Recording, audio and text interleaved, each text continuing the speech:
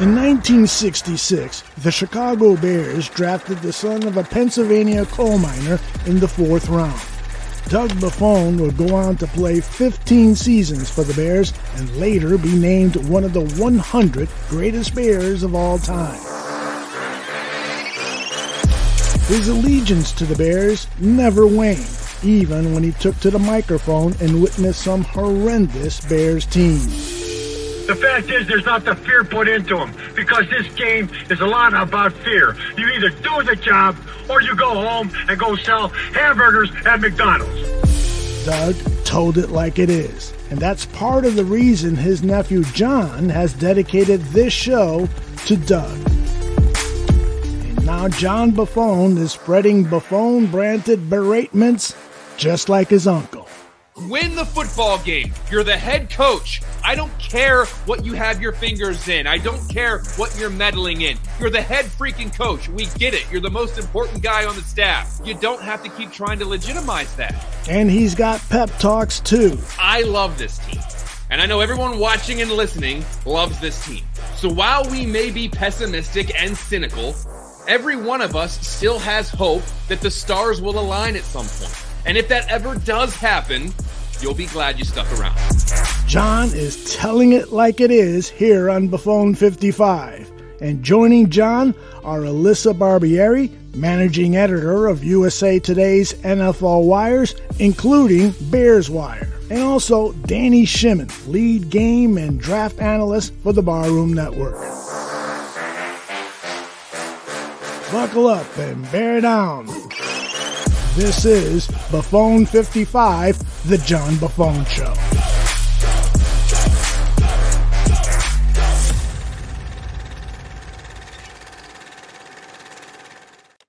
Hello and welcome to another edition of Buffone 55, a fast-paced approach at breaking down the Chicago Bears. My name is John Buffone, and with me as always is my co-host and producer, Alyssa Barbieri. Alyssa, new season, same result. We were once again hoodwinked into thinking that the Chicago Bears could start the season off on a positive note by defeating the Green Bay Packers, but here we are just trying to pick up the pieces yet again. How you doing? It's been a couple days and it still stings a little. I mean, going into this game, we had all this optimism. That's the most optimistic I think we've ever been on this show. It finally felt like the tide was turning, and then it just happened to be a continuation, game 18 of the 2022 season. So, I mean, that's about as bad as it could have been, even if they were to lose. I mean, but that was just embarrassing. We wanted to see something different, and it's almost like we saw a mirror image. It's almost like it was game 18 of the 2022 season. I think that's what really hurt me the most, was just like, I thought this was a different team. They're supposedly new players. They're supposed to be something different about this team, and there wasn't. And that was just a gut-wrenching game for all Bears fans who were watching that game and thinking, oh my God, why did I get my hopes up? They're doing it to us again. It never fails. But you want to know what? We're here, guys, for all the barflies. We're here. This is your therapy session. We're going to talk it out. We're going to rant. Get ready. You're absolutely right. Before we jump into trying to break down this mess, Alyssa, can you give everyone a rundown of how Buffone 55 works this year? Absolutely. So we're going to start the show with our classic B55 segment. That's when I ask John 5 questions about the Bears, and his responses must be completed within 55 seconds. The 55 is John's way of paying tribute to the great Doug Buffone, his uncle, his mentor, and a man who played 15 seasons with the Bears and wore number 55. Then at halftime, we're going to break down the Bears' upcoming opponents. And this week, we're going to take a deep dive on the Baker Mayfield-led Tampa Bay Buccaneers. We then finish things up with a free-for-all that we call Buffone's Basement, where Danny Shimon joins John and me, and the three of us are going to try to make sense of this disaster that was week 1. So, John, I'm guessing that you're still fuming like me from Sunday's game. So are you ready to do this? Yeah, I'm actually pretty ready to do this tonight, yeah. Buckle up, guys. Here we go. It's time for our B55 segment. That's when I'm going to ask John 5 questions here. And he's somehow going to fit his responses into 55 seconds, though I'm assuming he's probably going to go over a little bit today. So let's get it started. So, John, I don't need to tell you, but Sunday was an absolute disaster with the Bears falling to the Packers 38-20 in a game that never really felt close, even with the score being 10-6 at halftime. As you were watching that debacle unfold, I'm curious, what was going through your mind? You have 55 seconds. Good luck. Look, I know you aren't supposed to make up your mind on a team in week one, but that was absolutely pathetic. It looked like nothing changed at all. They couldn't run the ball. They couldn't pass the ball. The defense was getting picked apart. They made Jordan Love look like a Hall of Famer. The play calling was suspect, and even special teams looked flimsy. We were supposed to see improvement. We didn't expect a Super Bowl roster, but something was supposed to look better. This is like a crappy cereal company that wants to make more money, but instead of making better cereal, they just keep putting the same crappy product in a new shiny box and call it new and improved. And that's what we got on Sunday. New players, same crappy product. This loss left such a bad taste in my mouth. I'm not sure how I'm going to rinse it out. Even if they beat Tampa, I'm still going to be pissed off about the Green Bay game because you only get so many chances to prove that something is going to be different against your biggest rival who's been kicking your ass for 30 years. And now the national narrative is the Packers remain stable and the Bears remain a mess. I mean, that was quite literally the worst possible scenario for the Bears on Sunday. And it wasn't even one we considered because as Bears fans, we always know that there's that chance that the Packers going to beat the Bears. That's happened most of our lives, John. Right. But the way that went down was just embarrassing and inexcusable. I mean, it was so demoralizing when they're showing the Bears offensive players on the sideline just looking like, oh my God, like that's how you know it was bad. And that's how the fans felt as well. Yeah. And I feel like, honestly, it took everything out of me, like emotionally draining. Isn't football supposed to be fun? I'm like I waited 8 months for this. Even if like you're losing sometimes, like last year, there was some games where it was still fun, even though they lost, but like that was about as bad as it could have gotten. And just the game, it was exhausting. Like I was thinking like, we had to come on this show again and talk about another Packers loss. I still have not been able to celebrate a Bears win over the Packers on this show. And it's just, what is it? 9 in a row? 9 in a row. They've beaten the Bears now. No.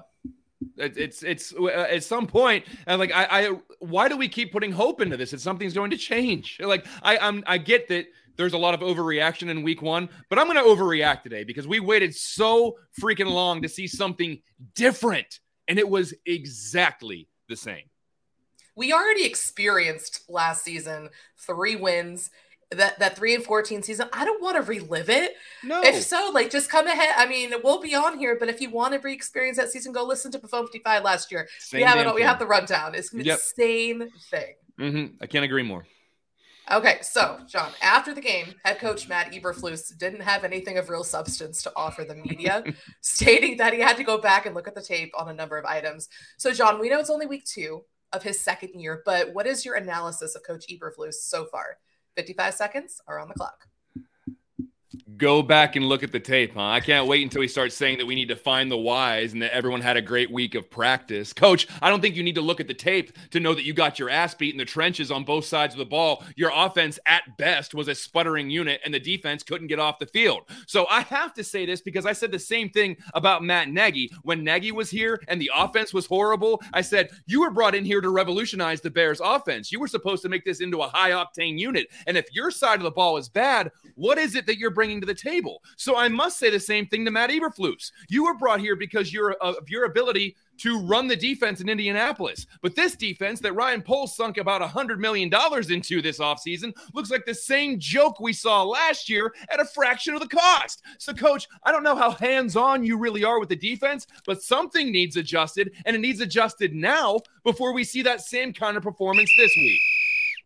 Yeah, I mean, again, like it feels like just like a redux of the 2022 year. I mean, like this is not his first season. I mean, I just feel disappointed because like even last year when they were losing, his team competed even during that 10-game losing streak. Like except for the week 17 game against the Lions, right? And now the roster is better, right? You have more money put into it, and it's the same performance. And it's like, what are you doing? I mean, and I'm sure we're going to get into it, but it trickles down to the rest of the coaching staff as well. This does not look like a team prepared to play. You had all off season, and you had 2 weeks specifically after the preseason to prepare for the Packers, your biggest rival who's humiliated you for years. And that's the performance that you put out there. And kind of listening to some of the players too talk about how surprised they were that was the product. But if you went into the game with this game plan that you've had months to do, and that's the outcome, how are you surprised by that? Like, it felt, I mean, it was, and that's on Matt Eberflus. That is his job. Like, yes, he's not calling plays on defense, which I think is a mistake. Alan Williams, which I'm sure we'll get to. But I mean, it's just brutal all around. This is your second year. This is when you're supposed to take that step forward. Like, we're talking about Justin Fields taking steps forward. So do the coaches. Right. And we can't say that these are, we'll get to the offensive side of the ball, but we can't say that, they're first-time play callers now. They let them work through it. They're not anymore. Nope. And so eventually, as a head coach, you need to know when you have to make a hard decision and take over something. And I hope that time is coming soon. Absolutely. So, John, we're going to stick with the defense. I know you're excited about that. Goody. You mentioned the high-priced free agents that were brought in, but the results look very similar to last year, if not worse. What was your take on the defensive performance against the Packers? 55 seconds and go. Look, the Bears defense is like a creamery that only serves vanilla, and they can't even get that right. Look, Alan Williams appears to be committed to this bland shell cover 2 scheme, despite the fact they can't get any pressure with the front 4. This was Jordan Love's real first pressurized start as the Packers quarterback without his best receiver on the road, and the Bears defense did everything they could to make sure he didn't get too rattled. I can't think of a better scenario for Jordan Love. He literally had all day to throw the football and go through his progressions, have a sip of coffee, and then throw the ball. Someone was eventually going to get open. I truly hope at some point someone asks, what exactly is the defensive strategy? If all the stars aligned, what are you trying to do? Because I'm not an NFL coach, but if I'm at home against an inexperienced quarterback, I want to know how he reacts to people flying at him. I want to see if he can make an errant throw or a bad decision when there's heat in the kitchen. But there wasn't any of that. You were already getting toasted. Why not throw the house at the young quarterback and see if you can force some turnovers? I don't understand it. Yeah, again, like the game plan, I'm just completely confused by it. When you have, like you mentioned, a young quarterback making his second career start and the first pressurized start, as you said, and you let him just stay comfortable back there from start to finish, what do you think is going to happen? Like, you need to make adjustments. I mean, even the game was attainable at halftime. 4 points. You're down 4 points. That game is winnable still.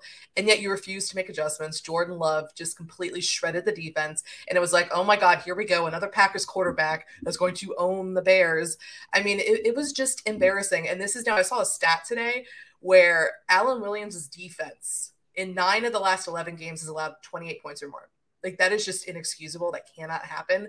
It was an embarrassment all around. And their idea is to let's just keep doing that. That's the fix. Just keep doing that and see what happens. I'm sure. Like, what's the definition of insanity? Doing the same thing over and over again and expecting different results. Okay, that's that. Being a fan of the Bears. Yeah, that pretty much summarizes being a Bears fan. So all right. Pretty much. Okay, so now we're going to shift the offensive side of the ball, which is not going to make things better at all. Justin Fields threw for 216 yards with a touchdown and a pick 6, but there weren't many fireworks from a receiving squad that was supposed to be among the fastest and best in the NFL. So throw in the fact that Fields also led the team in rushing with 59 yards, and it amounted to a very lackluster performance. What irritated you the most, and there's plenty to choose from, about this Bears offense last Sunday, and good luck fitting this into 55 seconds. Well, I'm glad you didn't ask me to limit it to one thing because that would be impossible. But we kept hearing about Fields' chemistry with DJ Moore and how they were on the same page through camp. Moore, the guy that was part of that trade involving the number 1 overall pick, got 2 targets, both of which he caught for 25 yards. So was this lack of production because of the player or the play calling? I really don't care, but it's insane that you wouldn't use him a little bit more. The offensive line, much like the defensive line, was getting pushed around. The running game was subpar at best. Herbert averaged 3 yards per carry. Foreman averaged 3.2. 2, and Roschon Johnson averaged 4, although he really didn't get involved until about the second half. Then you have Chase Claypool, who the Bears essentially gave up a first-round pick for, with 2 targets, 0 catches, and some of the worst blocking I've ever seen. I don't know what the hell is going on, but if that continues, that's going to go down as one of the worst trades in recent memory for the Bears. Then you're trying QB sneaks with Cole Kmet. You can't convert on 4th and inches, and only 3 of Justin Fields' 37 passes went beyond 10 yards. So is that irritating enough? Oh my gosh, there's just like, where do you start? And I forgot about that first series with the direct snap to Cole Kmet, 3rd and 1, 4th and 1. Like, and you can't, I was like, that was when I knew the game was over, which is ridiculous. It's overreaction. Obviously, there's plenty of game left to be played, but I felt like that was the beginning of the end because it felt like the same old thing. And like you said on offense, I mean, the fact that DJ Moore was targeted twice on the same drive and he caught both of them, and then they just completely ignored him. Made no sense. So, like, I mean, what am I most irritated about? Maybe Luke Getsy, I'd have to say, because we're going back to it. This is not his first year being a play caller anymore. The excuses are over. He reverted back to week 1, week 2, like the beginning before that, leading up to the Washington debacle last year, right? This is the same Luke Getsy. He forgot what Justin Fields did well. Like, he didn't roll him out. I mean, like, it's like they're forcing Fields to be a pocket passer. I feel like we're having the same conversation again. No, that we just I had feel last like I'm in the year. Twilight Zone. I had to check my calendar to make sure I was in the right year because I don't like. I feel like we're ridiculous. Doing the same thing we did last year at this exact same time. But there's supposed to be better weapons this year, so we can't even blame lack of talent right now. So it's got to be. It's not. I mean, we can't just keep saying there's the weapons aren't there because they're there now. So is it the quarterback? Is it the play calling and the scheme? I mean, I watched some of that quarterback school video. Actually, I watched almost all of it, that whole hour, and I can't imagine. I don't know why I put myself through that because I couldn't even fall asleep after that. I'm like, why would I watch this before bed? Like, this is what a terrible thing to watch before you're trying to go to sleep because it just makes you angry. But I'm done with the excuses at this point. Yeah, I made it 2 minutes into that, and I'm like, oh my God, this is going to suck. I grabbed a glass of wine. I'm like, I need this to get through this whole thing. Yeah. And then, and Chase Claypool, like you mentioned, what the hell was that? I don't know. Like, I guess they had to sit down with him. Did he want to be out there? Yeah, and like listen to Eberflus today. I'm like, that's something which you hope that it wasn't just like Luke Getsy that had a conversation or Tyke Tolbert. It better have been Matt Eberflus. And hearing the fact that like... Right. But like they didn't even deny that he might not be active for this Bucs game, which in week 2, after you traded the 32nd overall pick for this guy, I mean, My God, just what a disaster. Hey, new year, same old Bears. Yeah, it's nothing. Absolutely nothing's changed. So I guess that's going to be the running theme of this entire show is, oh, look, nothing's changed. Good. So buckle in. We're anything if consistent on this show because we have the same script to follow. Yeah, I was gonna say nothing changed in what we're covering. So how are we gonna? There's only so many angles you can take to this. Absolutely. Okay, so we're gonna end on this. It's still really early in the season, and the time when fans overreact to their team for better or worse. Yeah. So is it a complete overreaction to say that this game against the Tampa Bay Buccaneers is a must-win for the Bears this week? Let's turn off the clock for this one. John, have at it.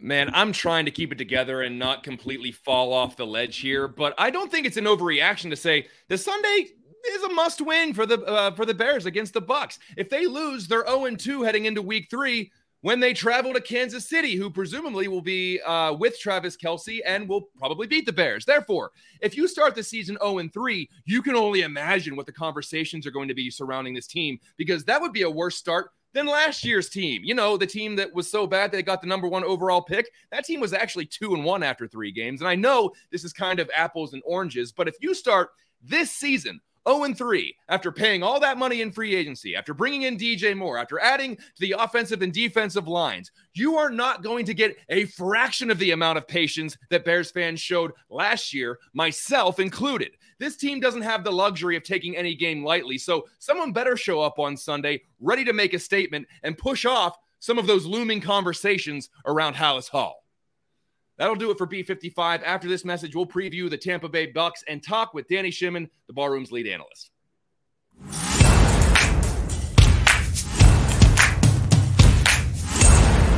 The fall is where we rock here at the Barroom Network with over 15 shows scheduled from September to January. Make sure you subscribe to the Barroom Network's YouTube channel and wherever you get your podcasts. Hey Bears fans, this is Michael Plus of Real Bucs Talk. You can catch my work and also Mark Ramirez, my co-host, at Real Bucs Talk on Twitter and also on YouTube at Real Bucs Talk.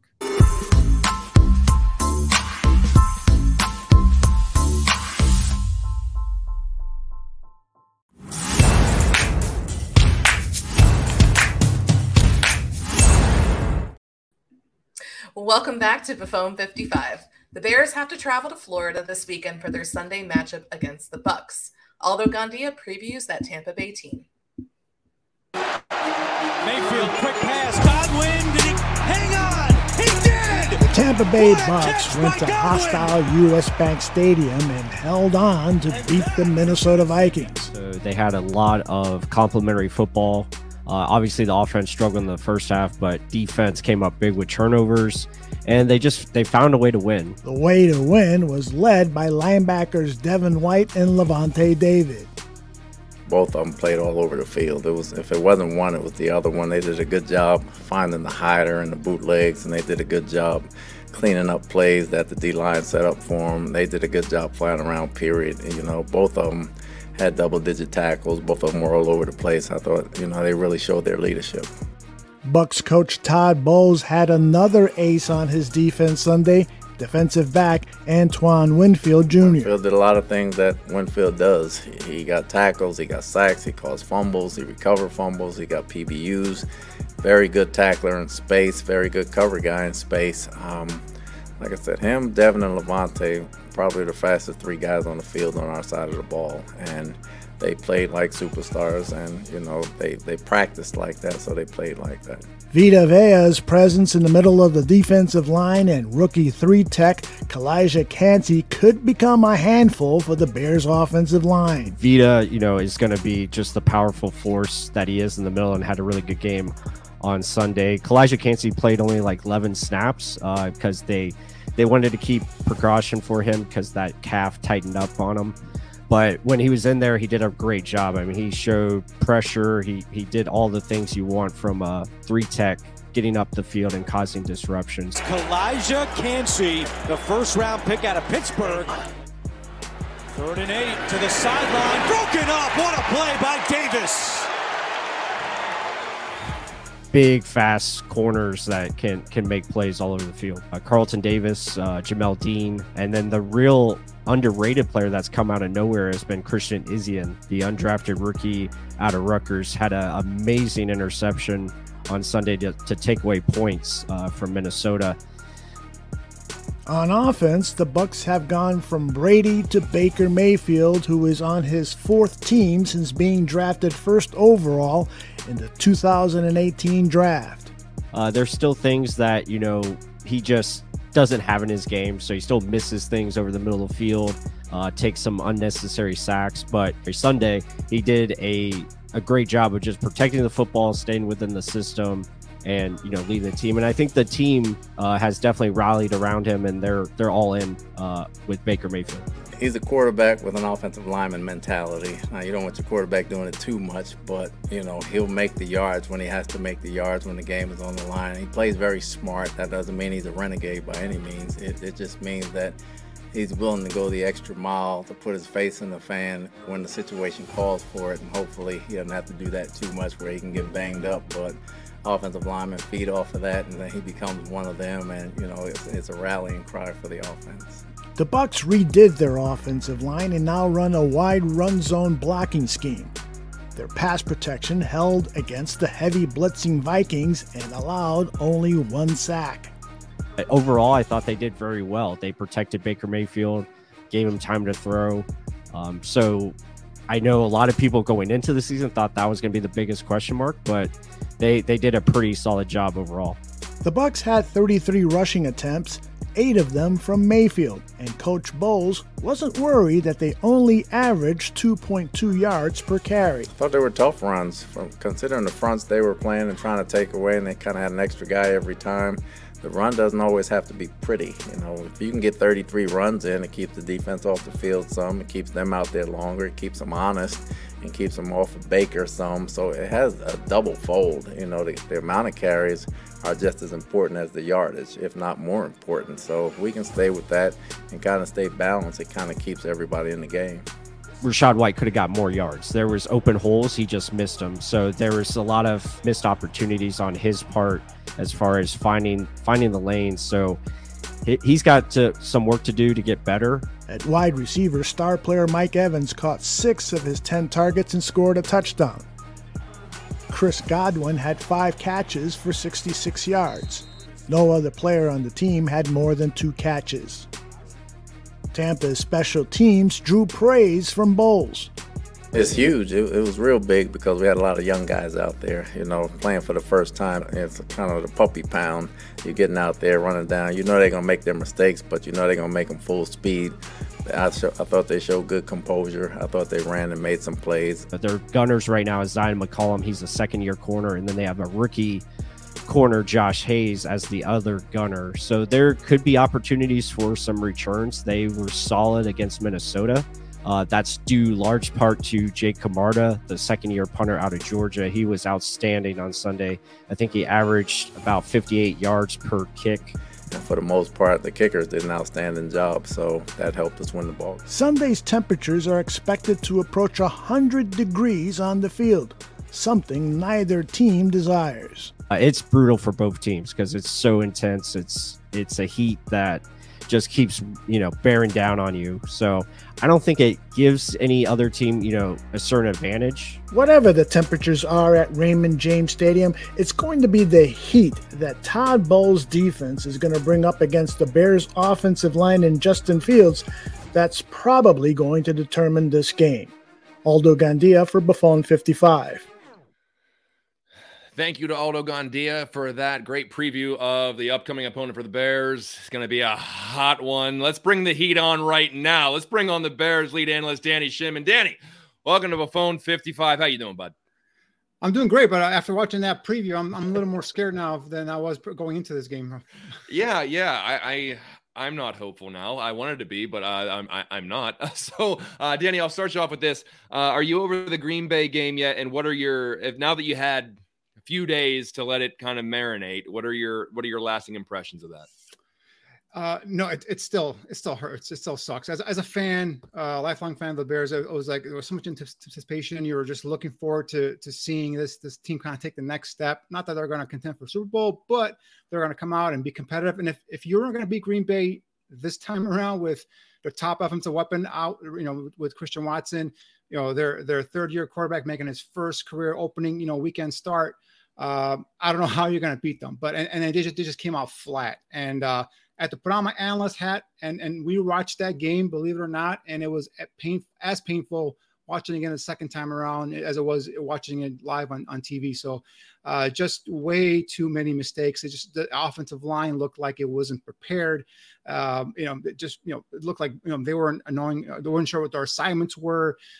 Just mistakes after mistakes. The offensive line, defensive line. Justin had some opportunities down the football field, didn't take advantage of those as well. So and the fact that they had all off season to prepare for the Packers, to play the Packers, and they just came out flat and it put that on the football field, really was disappointing. Yeah. So I was hoping that you were going to be like, oh, it's not the tape isn't as bad as what you thought it was, but apparently it is just as bad. The good news is it's just one game. That's the good news. The bad news is it looks the exact same that we saw last year with these improved players they were supposed to be bringing in. So, okay, let's start breaking down this team and what we're moving forward. Alyssa, I'm going to ask you this, and then Danny jump in. Let's start with something we haven't really talked about yet: the running game for the Chicago Bears. Khalil Herbert, Deontay Foreman, and then Roschon Johnson got some play in the back. The only positive thing I really took out of this was when Roschon Johnson leveled a defender with the ball. So Alyssa, if you're running the running backs room or you're the offensive coordinator, are you giving Roschon Johnson an increased role this week because of just that, little bolster that he did coming off the bench, or how you splitting up the carries? You're muted just like the Bears are. Oh man, see, I blame the Packers. I'm just gonna blame the Packers. But short answer is yes. I would definitely give Roshan more carries. He led the Bears running backs with carries, but that's again because they put him in there towards the end of the game. But he looked like one of the few players that actually wanted to be out on the field for the Bears. And even when they were getting their ass kicked, like he made it exciting for a little bit, right? And then you're like, oh wait, we're still getting our ass kicked by the Packers. But I mean, I feel like there's no reason why, even despite them bringing him at the end of the game, why he shouldn't be a part of the game plan moving forward. I mean, I just feel like he's the most complete back of the three that they have. And I mean, you see it whether it's his rushing ability or his pass catching ability or pass protection, which is something that Justin Fields needs. You need to make sure that he has more time to throw the ball. So I feel like even on the show we talked about, we think he's going to be the lead back at some point this season. It's just a question of when. And I mean, I don't know if week 2 is going to be that, but I definitely think we're going to see the start of that this week against Tampa. Yeah, Danny, I mean, do you want to try to capitalize on Johnson being a naive rookie? Maybe he has some of that energy you can throw in there and just say, make something happen, kid, and see what you got. Or do you really want to see if Khalil Herbert can turn into that every down back despite some of his shortcomings?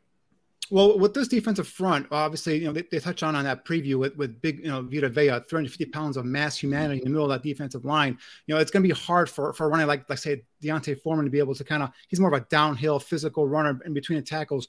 You're going to need runners like Khalil Herbert and like Rashawn Johnson. They can bounce a run to the outside, possibly with a little more elusiveness, a little more speed. So I think Khalil will start, being the veteran he is. And I think you're going to see Rashawn Johnson sprinkled in more, going over the game tape. And Alyssa kind of alluded to it. We all thought he came in towards the end of the game, but actually he was sprinkled in throughout the game. He was actually lined up as a receiver, as a slot receiver. He was lined up as a fullback sometimes, as an off back as well. So he was throughout the game. He was in there. Just, his impact happened more when he had that big run where he ran over Rudy Ford. And then obviously where he caught some balls from the backfield, and also then scored his first career touchdown. So I think slowly but surely you're going to see Johnson kind of creep up more in terms of his, carries, because he can do more. You could probably play Herbert and Johnson at the same time. Like I talked about earlier, you can line them up as a receiver, so on and so forth. So, and he actually blocked out of the receiver slot position. He actually blocked, put effort, and not like Mr. I was going to say, who are you alluding to there, Dan? Yeah, who didn't block? Claypool, who was pouting because he was probably he didn't want to feel like blocking or something like that.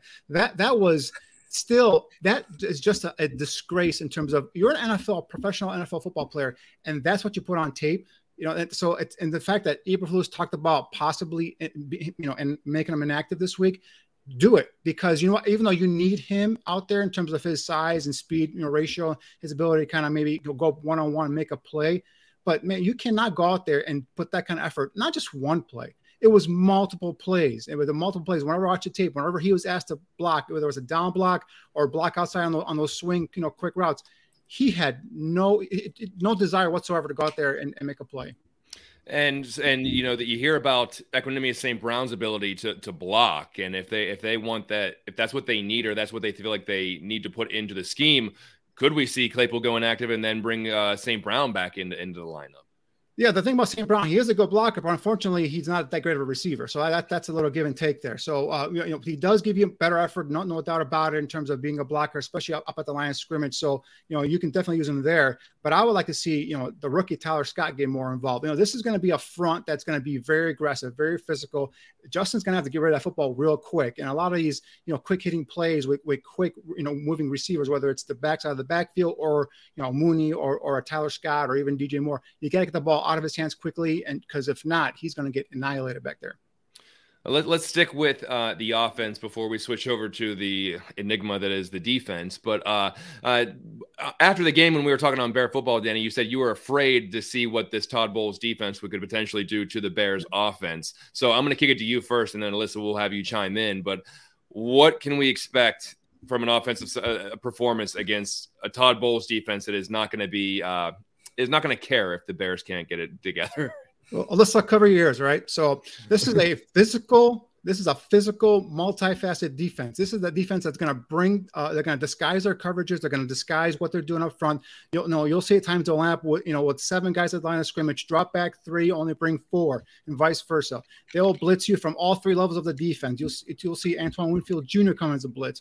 You'll see, Devin White. You'll see Alante David come as a blitzer. You'll see a corner, a nickel corner come as a blitzer. So, you have to be, in terms of your assignments, you have to be sound in terms of your protections. Justin, you're going to have to identify and make sure your protections are lined up, or at least very well know who's going to be coming free, who's possibly going to be dropping back in coverage, because they will do everything they can to disguise what they're doing. And when they come hard and they hit you hard. Physical, aggressive defensive front for sure. So, Alyssa, how how positive are you that they're going to right the ship offensively since they gave you so much to go off of last week? How do you think that they're going to turn this ship around today, or I should say Sunday? Well, if I had any optimism, like during the Buccaneers preview, like Danny said, he was watching Bucs tape, and then he's like, Justin will die on Sunday. So like, I'm not feeling any better. I am actually more terrified. I mean, this is a really talented Buccaneers defense, and they're going to give the Bears offense a lot of the same issues that they had against Green Bay. And it's just, I have no faith in Luke Getsy and this offensive or this coaching staff to right the ship, especially that quickly. I just feel like, I think we'll see some changes, but I think it's going to be the same result. They're going to have to prove it to me. I mean, it's just, and Danny didn't help. I'm like, oh no. Yeah. Here we go. Yeah, so I'm gonna do what you said, Danny. I'm gonna cover my eyes. Well, actually, I really can't do that. When I'm watching the game, I have to. We all have to, guys. We all have to watch the game. We have to watch. But yeah, I'm not encouraged. This is a really talented Buccaneers defense, and I think Justin Fields is in trouble.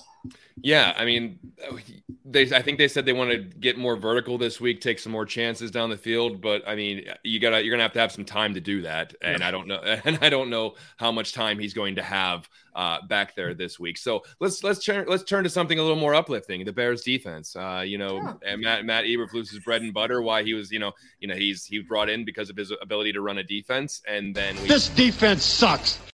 Love that drop so much. And as much as I don't want to have to use it because I don't want the defense to suck, it sucks. It was bad. And so, Danny, we talked about this. They don't blitz. They can't get pressure with the front four. They're expecting their secondary to cover guys for 15 minutes, and it just gets frustrating because you're seeing that same thing over and over again. As I said in the last segment, it's a vanilla creamery that doesn't get vanilla right, and so it's why won't they blitz, or why won't Matt Eberflus take over, or what? Why? I guess I just want to know why. And oh my God, I'm asking for the whys. I'm doing it to myself now. Oh no. That's a question I've been asking for going back to end of last year. I mean, like, why aren't they doing anything differently just to change things up? Like you would see other teams, like for example, watch the Jets on Monday night. They play a 4-3. They play a lot of zone. The Bucs play a lot of zone, but they're a 3-4, mainly a 3-4 team. But you know what? What you do is you change up and you bring guys to bring extra pressure.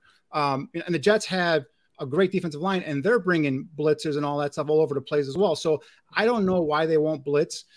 This is why I'm a big proponent of you build your team from the offense and defensive lines. Now they invested 2 draft picks on the defensive front, which is good. I like both those kids, but they have some time to develop. In the meantime, you want to pay big money for a linebacker, 2 linebackers, and which I think you should have invested that money into your defensive line in terms of free agency and all that stuff. But that's another discussion for another day. But in terms of why they won't blitz, Eberflus touched on it. Today's like, we might change things around a little bit, but I'm telling you, like Jordan Love had no pressure. There were a couple of times I'm watching the tape where, Billings, pushed the center right back into his lap a little bit, but he was able to get rid of the football. Obviously, Ngakoue had that coverage sack, but other than that, there really wasn't much pressure to Jordan Love. And he had at one time there was like 7-8 seconds back there in the pocket to find a receiver, and he was sure enough able to do that. So that's something that they need to worry about there. Then the defensive, the coverage in the backfield was just some blown assignments. Up front, they played some TE stunts, tackle end stunts, but it just looks like the timing was off where, that the tackle didn't step out far enough into the C gap to be able to protect that lane there. And then sometimes they're both the end and the tackle are almost in the same gap. And now you have a huge rush lane for guys like Aaron Jones and other players to run through. So it was just dysfunctional. Both lines looked like they were just out of sync. Something that you could have probably cleaned up, where in the preseason, if you had played your starters more often. There's a whole other conversation, but as Alyssa, as Danny alluded to, they spent some big money on the linebackers this year with Edmonds and Edwards, and they spent draft capital on the defensive line. They have a high round. They got Tyreek Stevenson, high round draft pick in the secondary. So one would assume that because they brought in more talent on the defensive side of the ball, that they would be better defensively. However, they're not. So is this an indictment on the coaching staff that and I think this is kind of a question that we saw in the chat room from Luke, the fact that they refuse to adjust their defensive scheme, is that not an evidence that they are not good at coaching defense? Isn't this a pretty big indictment on the coaching staff that you can spend all this money on the defense and you're getting the same, if not worse, results? Yeah, definitely. I think it's the coaching staff, but also, we forget that how many of these starters on defense and offense were injured, right, during training camp and the preseason. Like with the offense, I feel like they could have had a little bit more of those preseason reps, but I mean, most of these defensive guys that were out, even like Jaquan Brisker, right, he didn't even play in the preseason at all. So I feel like, they haven't even been on the field together until this first game on defense. So I mean, hopefully it's a little rust, but also it does come down to the coaching staff. Again, this is Alan Williams, not a first-time play caller anymore, and his refusal to adjust. And again, when the game was within reach, when you could still win. And Danny said, Jordan Love had 8 seconds back there. I mean, my goodness, Justin Fields would have been sacked 3 times in that same span. So, I mean, it's ridiculous, and it needs to change because, Baker Mayfield, he's not a world beater, but he was very efficient for the Bucs in week 1, stood back there, had some nice protection, and was able to lead them to a win against the Vikings. So, I mean, he's not going to be like a Patrick Mahomes, which the Bears have to face in a couple of weeks, but he can get the job done. So you have to find a way to bring pressure on Baker Mayfield, or he's going to make you pay with a better receiving cast, unlike what the Packers had on last Sunday.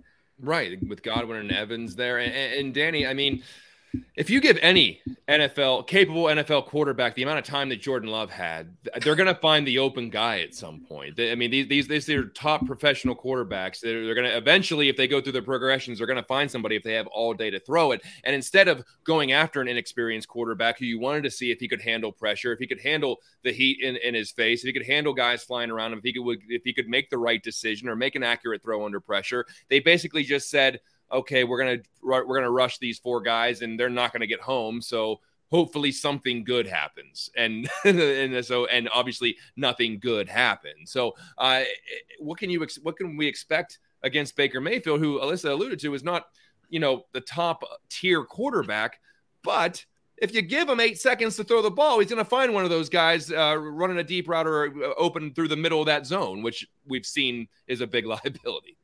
Right. So, but the good news here is it is Baker Mayfield. He is a guy that, even though they pulled out a win, last week, he is a guy who will give you opportunities to make a play on a football, meaning he'll throw the ball up there. So if you're a defensive back, keep your eye out, you can be able to jump routes and pick him off because he'll throw the ball in coverage as well. So even watching him versus Minnesota, there are times where, he just threw the ball up there, and there are opportunities for the defenders to make plays on football. So that's a good news there. And in terms of pressuring him, for him, he's a shorter quarterback. The thing with shorter quarterbacks is get that pressure up in his face. So, the defensive tackles got to be able to collapse that pocket, get that offensive line kind of retreating back into his face. Now you're pressuring him. Now he's going to be able to have to escape. And that's where guys like, and Ngakoue and DeMarcus Walker, God bless him. He's the only one that actually shows some heart, really, and that game on Sunday. But unfortunately, both those guys do not set a hard edge in terms of as a run defense. So that's the one thing they can do. They got to stop the run first, get better as a run defender, and now get after the quarterback. And now what I would do is I'd bring in, Khalid Kareem, the guy that picked up from the Colts, give him a shot. It can't be any worse. Dominic Robinson, 5th round pick last year, converted receiver / quarterback, different positions, still learning, still young. I don't know, other than being a 5th round pick, I'm not sure why he's getting, snaps. So hopefully they bring in this guy that picked up from the Colts, Kareem, and see what he can do. I mean, it can't be any worse, right? So you got to, mix things in and out.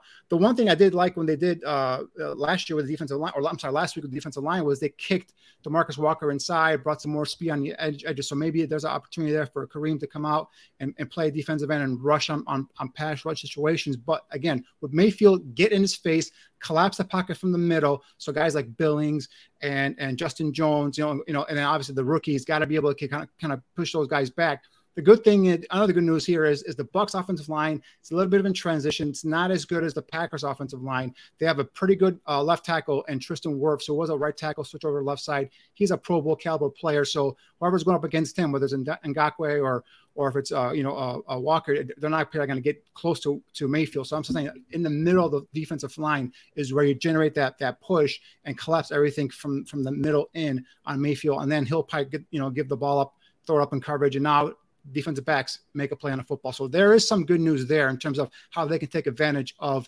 Baker Mayfield. But first, you got to stop the run. They don't have any, dynamic running backs like an Aaron Jones. Rashard White is a physical in between the tackles kind of runner. Sean Tucker is an undrafted free agent. So they have guys that can bang it inside, but not really guys that have dynamic, big play potential like an Aaron Jones. So that's the good news. Stop the run and now make Baker Mayfield beat you and then try and collapse the pocket on him. So let's go. We've already kind of talked about this, but we didn't really ask the question. So let's go to a question from Tony Moy in the chat room, which says, will Flus bench Claypool for his lack of effort? And will Johnson start as RB1? We already talked about Roschon Johnson. We think he's going to be more involved. But Alyssa, I want to start with you. Do you think they actually have the gusto to say, we're sitting you down? Because this, once again, that's an indictment on the organization saying we traded basically the 32nd overall pick for this guy, and now we're benching him. Do you think that they would actually do it? I mean, I hope so. I mean, I don't have confidence in this coaching staff, but if you're going to make a move and you're going to set an example for the locker room that this kind of performance and effort is not going to be tolerated, you need to do it now. The fact that Eberflus had to pull Claypool aside and have that discussion, I mean, it needs to happen. Put players on the field who want to play. It's as simple as that. Yes, you traded a 32nd overall pick. You're going to have to eat that. I mean, it happened. You can't do it, but you can focus on the now. Make him sit a game. Make him think about what he did, and watch players out there who actually want to compete and want to play and go out and make plays. I mean, Equanimeous St. Brown, he's not a Chase Claypool like receiver, but he's a good blocker. He puts the effort in. Why not give guys like that an opportunity? Is all I have to say. I mean, this would be the time to do it. You can't. I mean, if you want to put him out there and give him a chance this week, but then you get the same effort. I mean, I feel like it's going to backfire. But I feel like if there is an opportunity to do it, you do it now, this week against the Bucs. Danny, do you think they would actually sit him down? Should they? Yes. No, they should have benched him. Pretty that second half of that last week's game and had him sitting right next to Eberflus on the sideline, watch that football game. But will they? I don't think they will. No, because of the investment they put in him, they want to get and he is a threat when he's a the combination of size, speed, catch radius. He's a guy. And there were a couple times where in fairness to Claypool, there were a couple times watching the tape. And about 7 or 8 throws where Justin just didn't pull a trigger, and a couple of them were to Claypool where he was coming off on a hitch or a real quick core route, and he was open down the field, and just the ball wasn't thrown his way. So that was something there that he is a weapon on the outside. So they talked about today, just talked about, if he's one-on-one on the outside, you guys throw it up there, let him go up and make a play. So he gives you that opportunity. So I don't think they're going to bench him, but I think they should bench him. Yes. And if I'm Chase Claypool, he's in a contract year. Yeah, this is the kind of tape you want to put out for even if you're done with Chicago, even if you say, I'm not coming back here. I don't care what they offer me. I don't like it here. I don't like the coaching staff. I'm not coming back. You're playing for another contract and potentially the last big contract you could get unless you sign a series of 1-year deals, which might be what's in his future. But if you're trying to get paid next year and you want to put something on tape that teams are looking at, I'm like, okay, if this guy doesn't get involved or doesn't get the ball as much as he wants, he's not going to block, he's going to pout, and he's going to be an issue where the coaches have to sit him down, or they have to have a one-on-one talk about, hey, you're a professional, you need to play football a little bit better, or at least take this a little more seriously. Who's going to be like, oh yeah, 5-year deal over here, come on over? Like, even if you are just fed up with the team you're playing for yourself. You're playing to get yourself paid. You're trying to put something on tape where a team is going to give you a long-term contract with some financial security behind it.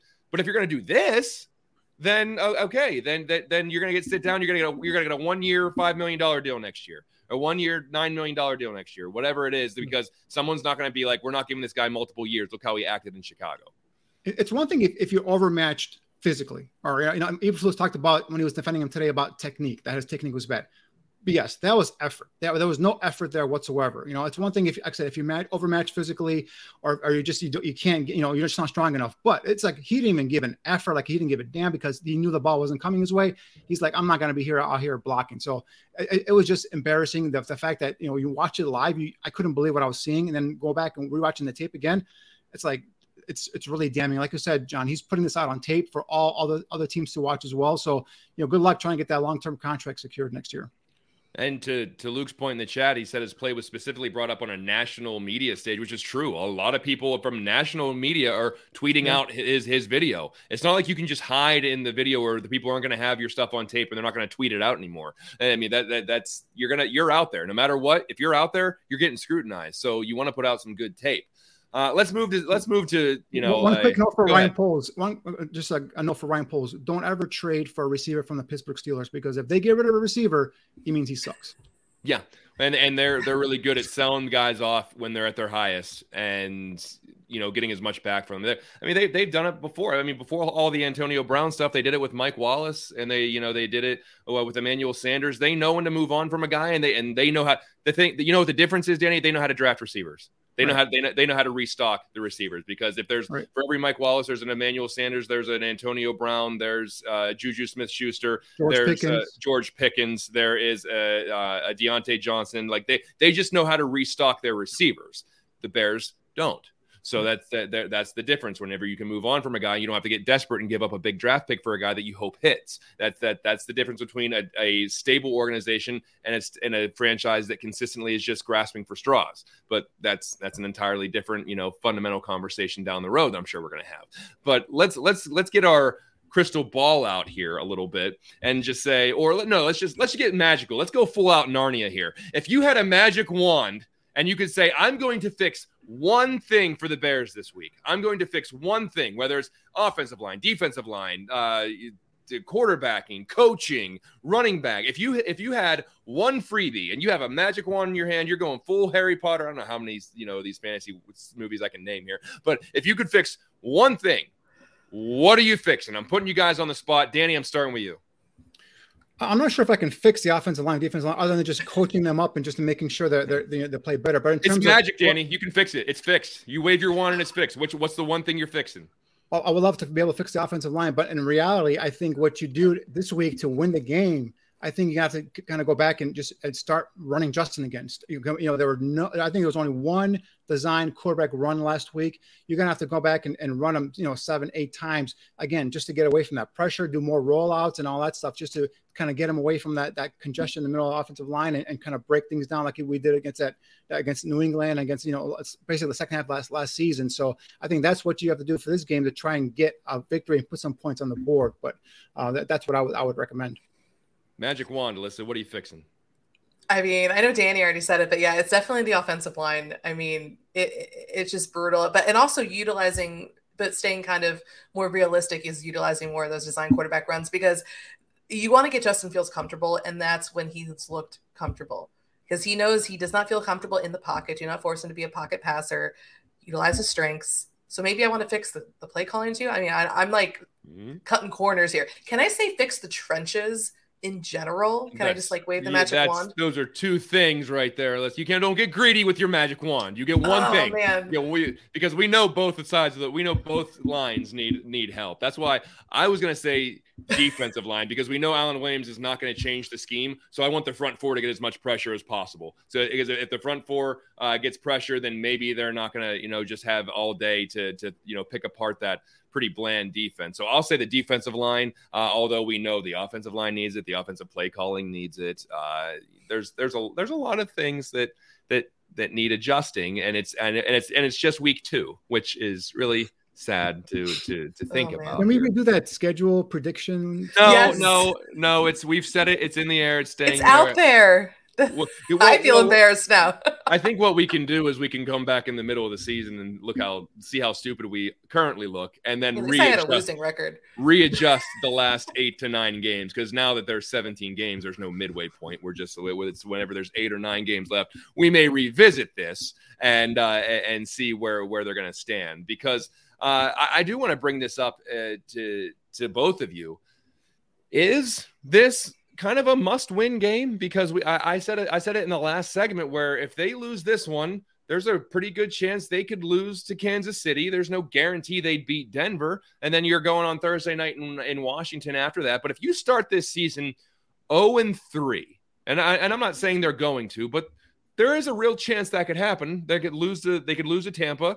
And they could lose to Kansas City, and then you're 0-3 in a year where you're supposed to have tangible progress. You're supposed to say, we got better. Look at the wins. Look at the results. The quarterback's playing better. The offense is better. The defense has taken strides with this $100 million we sunk into it. And if you're 0-3, you know what kind of conversations are going to start coming up. Yep. So, Danny, is this kind of a must-win from just a put out the fire standpoint? Yeah, we kind of touched on it real quick after the post game. Like, if you don't win here, you're 0-2. You're going to go to Kansas City. You're going to be 0-3. I'm just going to call it right now. You're 0-3. Now I talk about Denver, and God knows what that's going to look like, right? In terms of Sean Payton and Russell Wilson, what they can do to you. If you go 0-3, 0-4, start the season off. Now the seat gets hotter. Under someone's going to lose his job. I don't know if Alan Williams gets demoted or cut or just fired, or someone's going to have to, there's going to be some heads rolling now if you start off 0-4 in the season. So I know expectations aren't high. They're not like Super Bowl, predictions and all that stuff, but still you want to see some tangible improvement here, and to come out of the gates 0-4 when you have a favorable schedule. At the very least, I thought they'd go 2-2 at the worst, starting off, coming out of the gates here. But 0-4, I think that now you're going to start hearing, firings or possible firings, and all of a sudden the seat's going to get hot under the whole entire coaching staff. Alyssa, they have lost 11 games in a row. Their last win was in last October, that Monday night game against New England. We're coming up on 11 months and almost a year. And again, if they lose this week, we're going to be pushing a year since we have reacted to a Bears victory.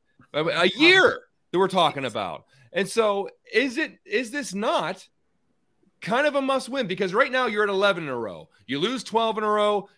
You could lose 13 in a row. Okay. Something has to change then, because I don't care if you were dealt a bad roster or you were, you had a lack of talent, first year play caller. All those excuses are over now because you sunk some money into it. And even if you're a really good coach, you can scheme a few wins against bad teams, and they haven't been able to do that yet. So we're talking about 11 months since we talked about a Bears victory. This is eventually every week's going to have some scrutiny behind it, right? I mean, even more. Oh, yeah, absolutely. Oh, my goodness. Has it really almost been a year? I mean, that would be something new for us to talk about, but I really don't want to have that conversation. But, yeah, I do think it is a must win because, when we looked at, the Bears and their 10-game losing streak last season, Eberflus kept his team fighting, right? But now if that turns into, 0-2, 0-3, 0-4 against the Broncos, that's, 14 straight losses? Like, how do you get your team motivated to it just feels like this is a pivotal moment. This is a winnable game. Yes, the Buccaneers have a really talented defense. They have a lot of key veteran players on that squad, but this is also an opportunity for you to go out there and avenge that, whatever the hell that was on the field last week, and come out with a win. I feel like you have to, because like Danny said, the Chiefs game, that's a loss with or without Travis Kelce. That's a loss.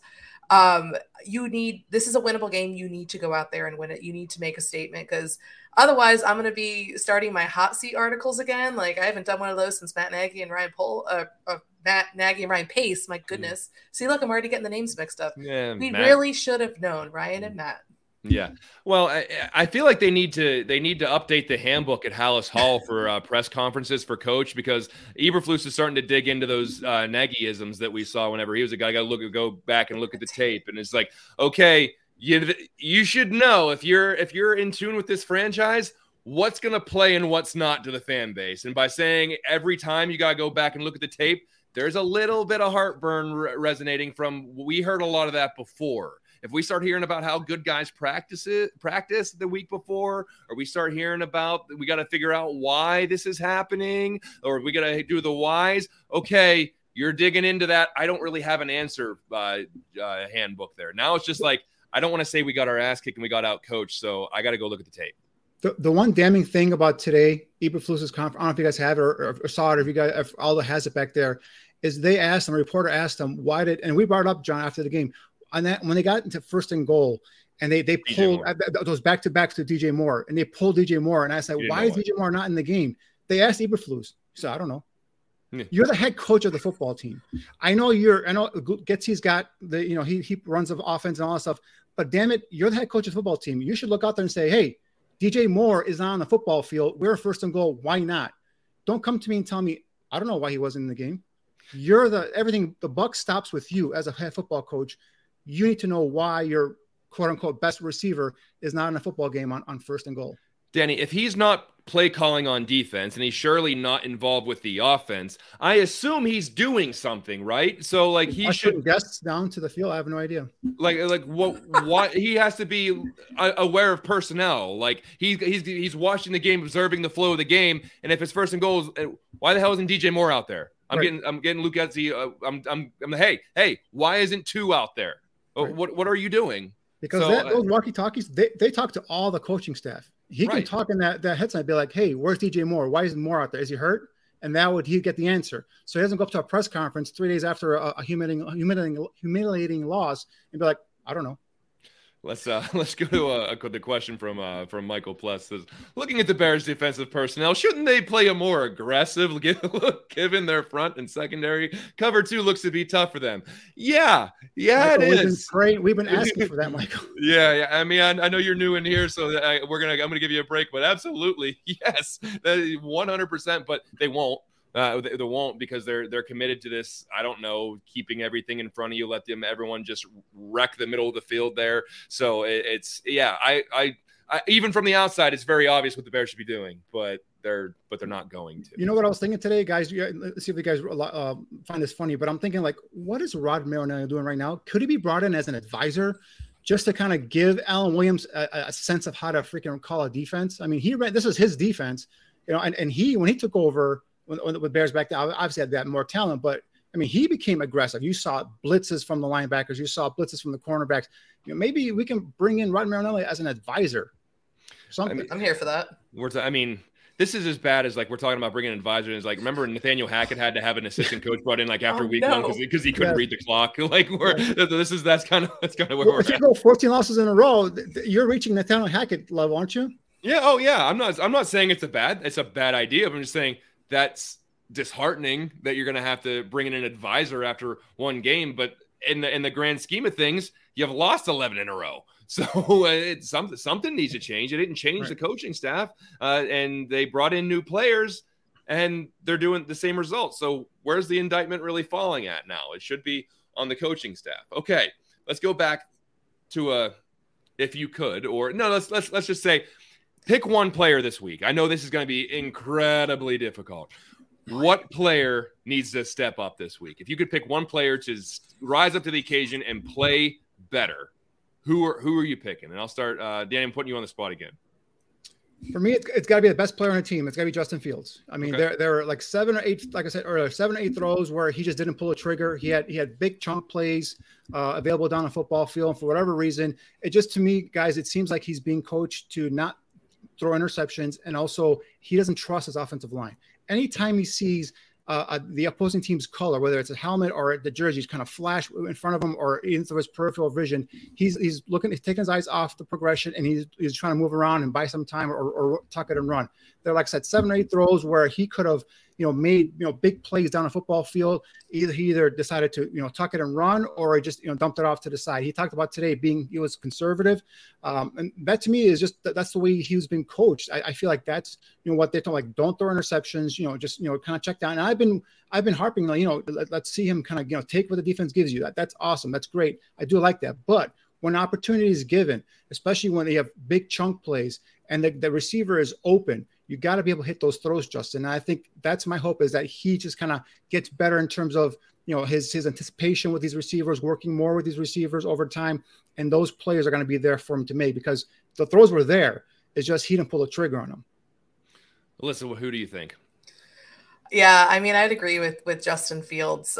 So maybe I'll take a different route. I mean, Chase Claypool, if only because I really don't want this trade to be a complete disaster.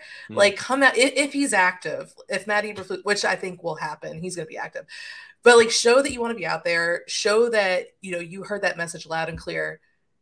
Act like you're in a contract here. Go out and contribute. If you want the ball, go out there and play. Like, do what your job is. You know how many people would be lucky to be in your position? Players in college that didn't make the NFL, they would kill to be in your shoes. Like, just go out there and show that you heard Eberflus. Show that you care. Go play for your team, for your teammates. Go be a leader. Like, I feel like if he steps up, I think that'd be huge for this offense, because I mean, obviously Justin Fields, that would be the answer that I'd go with, but it would be nice to see Chase Claypool. Also, I'm cheating again, Nate Davis for the entire offensive line, but Nate Davis especially, because my God, that was bad. But yeah, it'd be nice to see Claypool after the disaster and the fact that the national media is calling him out. Go respond. Because all offseason, there have been all this criticism for Claypool, and we've been making excuses. He was just traded here in November. He was still learning the system. There's no more excuses. So for him to go out there and perform like that, that's inexcusable. No, go out and make it right. Yeah, and I'm one of those people that was making excuses for Claypool, because I wanted him to be what we thought he was going to be. And even if he doesn't take those virtuous things that you were saying about being a leader, playing for team, do it for the money.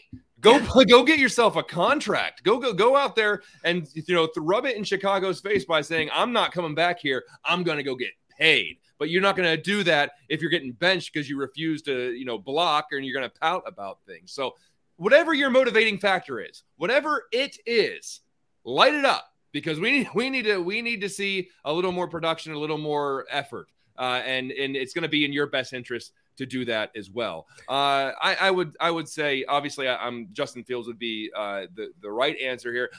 But just for the sake of this conversation, and as soon as I presented this question, the chat room had like 9 guys. that shows you how much they need to improve. But I think Eddie Jackson is someone I'd like to see play a little bit better. Hey, I want to see him get back to his ball hawking skills. Also, on that touchdown, he was just way out of position that they threw in the end zone. And I really like Eddie Jackson as a player, and I want to see him flourish with this team. I want him to be the captain of that secondary. I want him to wear that badge as if he's the one, in charge of these young guys, bringing them along in their professional career. I want to see him. I want to see him play really well, and I want to see him get some big interceptions. I also want to see him make the right coverage as well. Even if it doesn't always have to be a home run play, just do the right thing in coverage, and that would go a long way as well. So plenty of people to choose from on who we actually want to improve.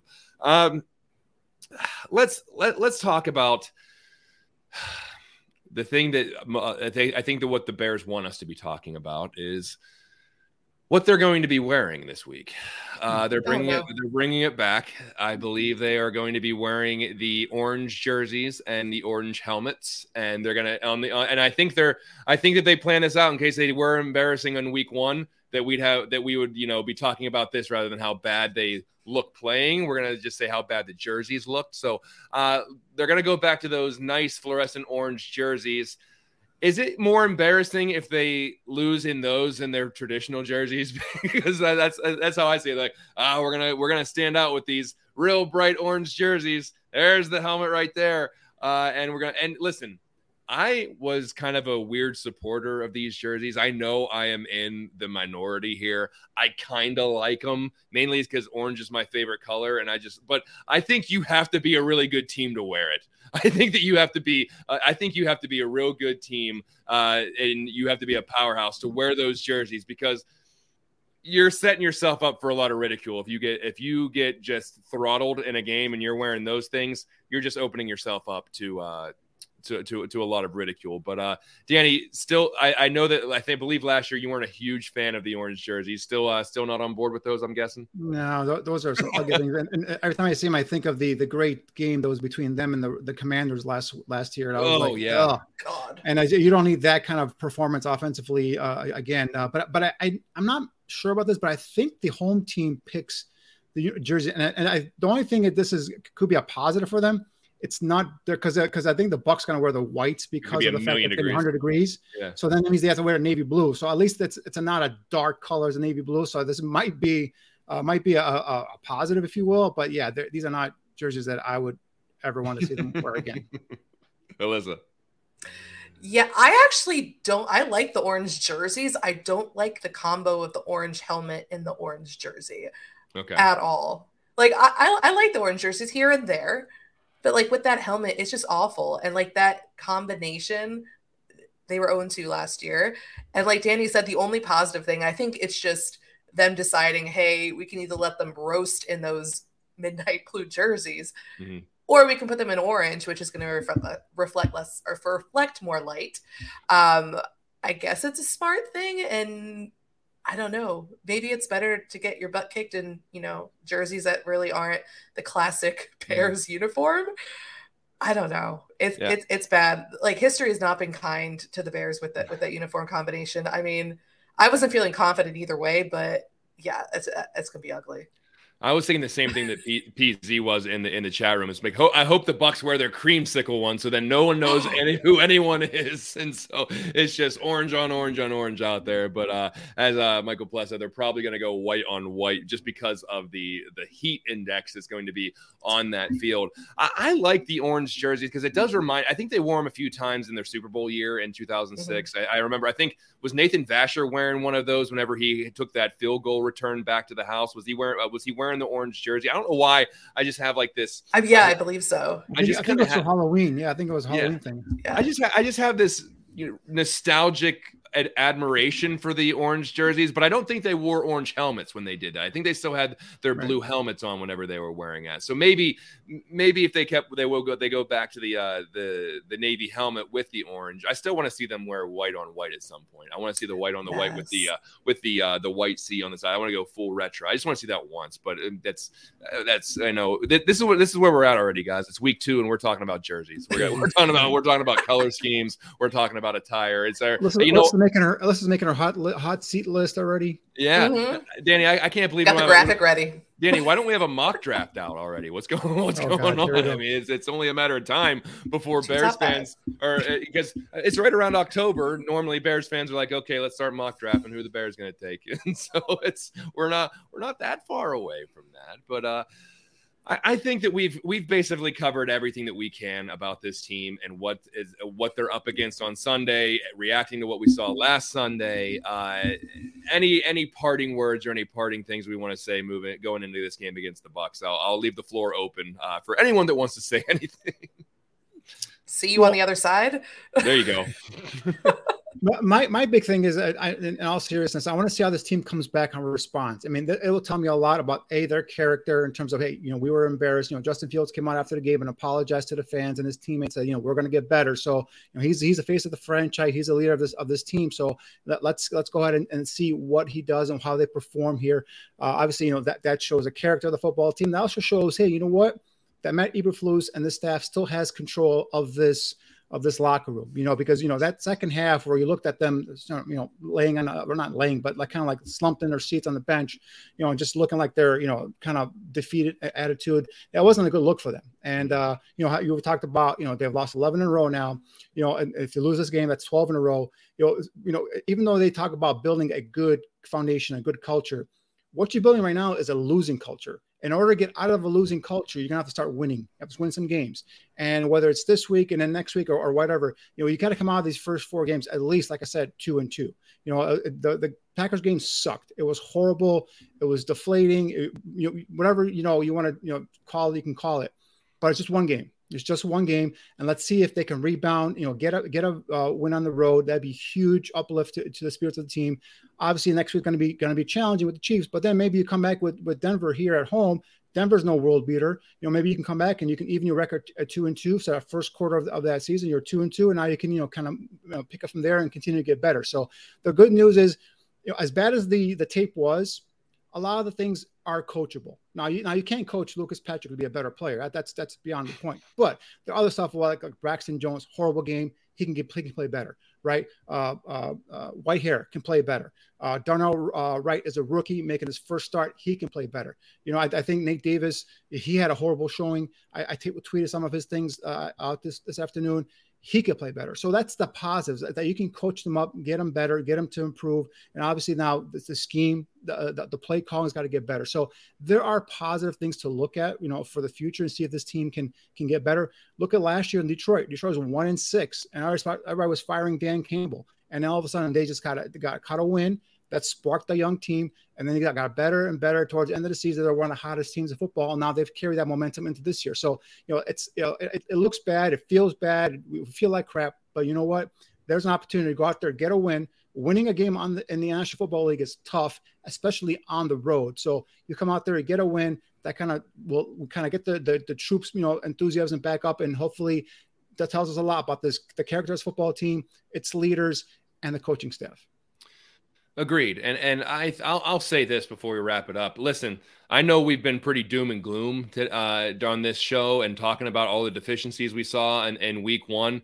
I hope and pray that this team proves us wrong on everything we're saying. I hope they come out and blow the doors off of the Tampa Bay Buccaneers. I hope that everything we're saying now gets played back in 4 or 5 weeks and say, look how much these people are overreacting. Look how bad they buried the Bears after week 1, and look at them now. I hope that's the case. I'm not rooting to be right. I'm rooting for them to win. I'm rooting for them to be good. I don't care if I'm wrong about everything. I was wrong last year about them being the worst team in the league. I didn't mind that they got the number 1 overall pick. I wasn't rooting to be right. I was rooting for the franchise. So I hope all of this stuff we're saying gets played back in 5, 6, 7 weeks and say, what an overreaction. But I don't think it will be, but I'm hoping it is. I'm hoping they come out on fire. They're pissed off. They're reevaluating things. They readjust some things. They come out and they're an entirely different team in week 2 than they were in week 1. I hope. I just can't emotionally invest in that anymore because it's not good for my health. It's not good for any of our health to think they're magically going to flip a switch and just and maybe that's the shirt and I'm sure this is thrilling for the people in the podcast version of this, but we have a shirt that has Justin Fields on it that says hope. That's all we have right now, and that's all that we can kind of grip on to. So that'll wrap it up for this week's show. Before we shut it down, Alyssa, tell us what's happening over at bearwire.com. I'm sure you have about 5 million stories out. What are some of the hot things coming out? Yeah, make sure you check out Bears Wire. We're going to have all the latest news analysis. We're previewing the game against the Buccaneers, and we're going to be breaking it down after the game. Win or lose, hopefully it's a win, leaning towards loss. But, yeah, we're going to try to make sense of it all and really hoping it's a win. Really hoping Justin Fields is not murdered on the field at Raymond James Stadium. Yeah, I mean, we're all hoping for something to spark, and we're going to see a change that we saw from last week. Danny, if things don't change, people are going to be clamoring for a mock draft. So what's going on with Draft on Tap and your current analysis of some of these prospects? Well, I know you were just joking about mock drafts, but I've already started looking at next year's class. I didn't think I'd be mocking him anytime soon, but hey, you never know. So there's a ton of holes on this team as we all saw last week. Hopefully by the end of the season, some of those answers or questions we have will be answered, and some of these players step up and claim their rightful spots on this team. But in the meantime, Draft on Tap will be coming back after the season concludes. The Bears season concludes, but in the meantime, I'm going to be still looking at prospects, and I'm going to be throughout the season just kind of dropping some clips here and there about players to keep an eye on, collegiate players that could fit in this scheme. It could be could be very, very helpful for the Bears. So looking for receivers, looking for defensive line and offensive line help. Sounds good. And don't forget to join Danny, me, and our new analyst, Coach T, on Bear Football directly after the game for our post-game show, the Bear Football. The three of us will share our immediate reactions, carry Coach Eberflus and Justin Fields' press conferences, and break down the key plays of the game. But that will do it for us tonight. For Alyssa Barbieri and Danny Shimon, I'm John Buffone. We'll see you next week right here on Buffone 55. Is week 2, baby. Buckle up. It should be interesting. We'll see you next time.